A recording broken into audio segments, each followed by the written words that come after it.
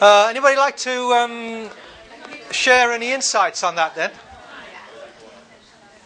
Or anybody like to ask any questions about it?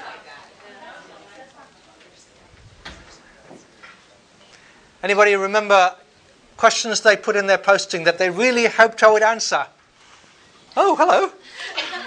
Well, it was just, to me, it just seemed like there were a lot of places that Sabbath was used, both in the Old Testament and the New Testament, as the example of the commands. It's like, in a lot of the things that we looked at, it was talked about Sabbath and the covenant, Sabbath. Yes.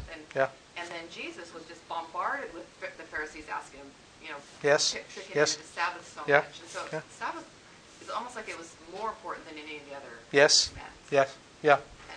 What is that? Well, it's partly to do with that thing.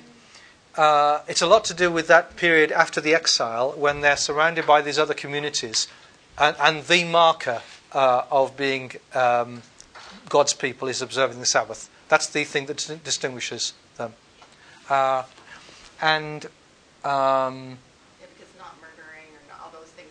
Yeah, I mean exactly. I mean, other communities, they may actually be involved in murder and adultery and theft and all those things, but they know that you shouldn't do that. So that's why the Sabbath stands out, and that's why it's got extra prominence in the rationale that it's given in the commandments. But also that's why it gets that emphasis in connection with the covenant. That if you'll keep the Sabbath, it's a sign that you're committed to keeping the covenant. Yeah. Is that why the Pharisees focus on that with Jesus? I'm not sure about that actually. I don't think I know the answer to that question.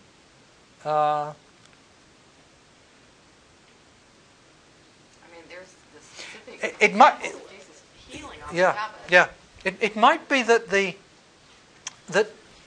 this is just guess, because I've never thought about that question, but I wonder whether, paradoxically, although in New Testament times they didn't need the pressure wasn't on the Sabbath in the same way because they were the Israelite community, the Jewish community. The fact that it had come to be so important was being maintained by the Pharisees, even though it was no longer necessary to do that. It had been another example, actually, which the crisis in the 2nd century BC, when the Jewish community was under pressure from the Greek Seleucid emperor, involved the Sabbath being very important. But people were prepared. Some people were prepared to break the Sabbath and make war on this fight a war on the Sabbath day. So amongst the Jewish community, within the Jewish community itself, there might be different sort of attitudes. And so the Pharisees it became a characteristic Pharisee attitude because it was their marker, the thing that they took as their particular emphasis. Almost a bit for us like, if you're an Episcopalian, you have liturgy, and if you're a Baptist, you baptize believers. It was their denominational emphasis, almost something a bit like that. I wonder. Anything else, anybody?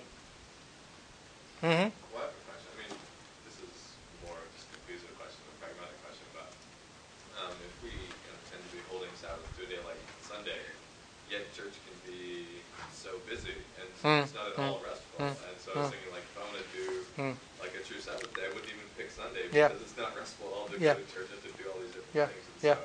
So we're just like, what are we doing that we're trying to church to be That's right, yeah. That's right, yeah. Well, the answer is we're being Americans. Yeah, because that's us, isn't it? We fill we have to have lots and lots of activities. What are we doing? That's good. Thank you. I didn't talk about tithing, which is on page 36. Let me just draw your attention to what I've tried to do in connection with tithing is parallel to the Sabbath one. It's to show you that there's more than one area with which you can do this. That is, on page 36 in the bottom half, I've given you half a dozen or so passages about tithing, and as with Sabbath, there's never any doubt through the scriptures that you must tithe, but why you tithe and what happens to tithes keeps changing It has different significances. So it's like Sabbath. In Genesis 14, tithing is a natural human instinct. It's not like Sabbath. Other people do tithe as well. In Genesis 28, Jacob's committing himself to tithe, maybe a way of trying to look generous. Leviticus 27 is asking the question, when you're tithing your animals, if they go under the shepherd's staff, one by one, every 10th animal has to belong to God. Supposing the 10th animal is a really great sheep, and the next one's only got 3 legs. Can you substitute? No, you can't. No substitutes are allowed. Beware of evading the demand of tithing. Numbers 18, tithing is a means of supporting the Levites, the ministry. Deuteronomy 14, it's a means of benefiting the needy.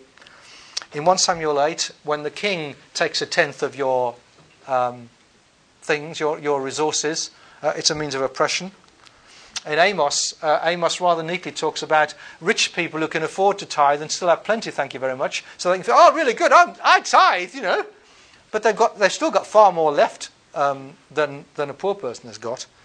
So it's a means of evading real commitment.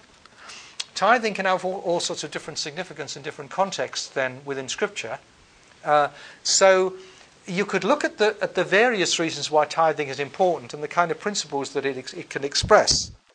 But you can also ask the question, if tithing had got various significances, what might its significance be now?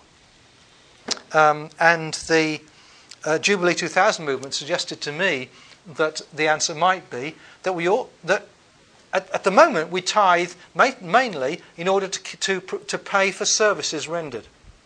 We give our tithe to the church, and the church keeps the place warm in the winter and cool in the summer, and the pastor does his work for us. So we're tithing in a sense for our own benefit. Supposing we were to tithe and give that to the 2/3 world, and then if we wanted things like ambient churches and service from pastors, we'd have to give some extra. That would cause a bit of trouble. But it might be a means of God blessing us. Again, there, it's, as I put at the bottom, Sabbath year and tithing, the tithing is harnessed to various concerns. The same happens with Sabbath year. And again, you've got then both the possibility of a left brain and a right brain approach to how interpretation works. A left brain approach that looks for principles, a right brain approach that seeks to discover from the Holy Spirit what might be the significance of that kind of way of speaking in Scripture today, which has got nothing to do with anything that ever happened in the Bible, but may nevertheless be what God wants to do with Scripture today. Okay, see you next week. We shall talk about women in Scripture. I shall now rush home and make some tea, and some of you will drink it.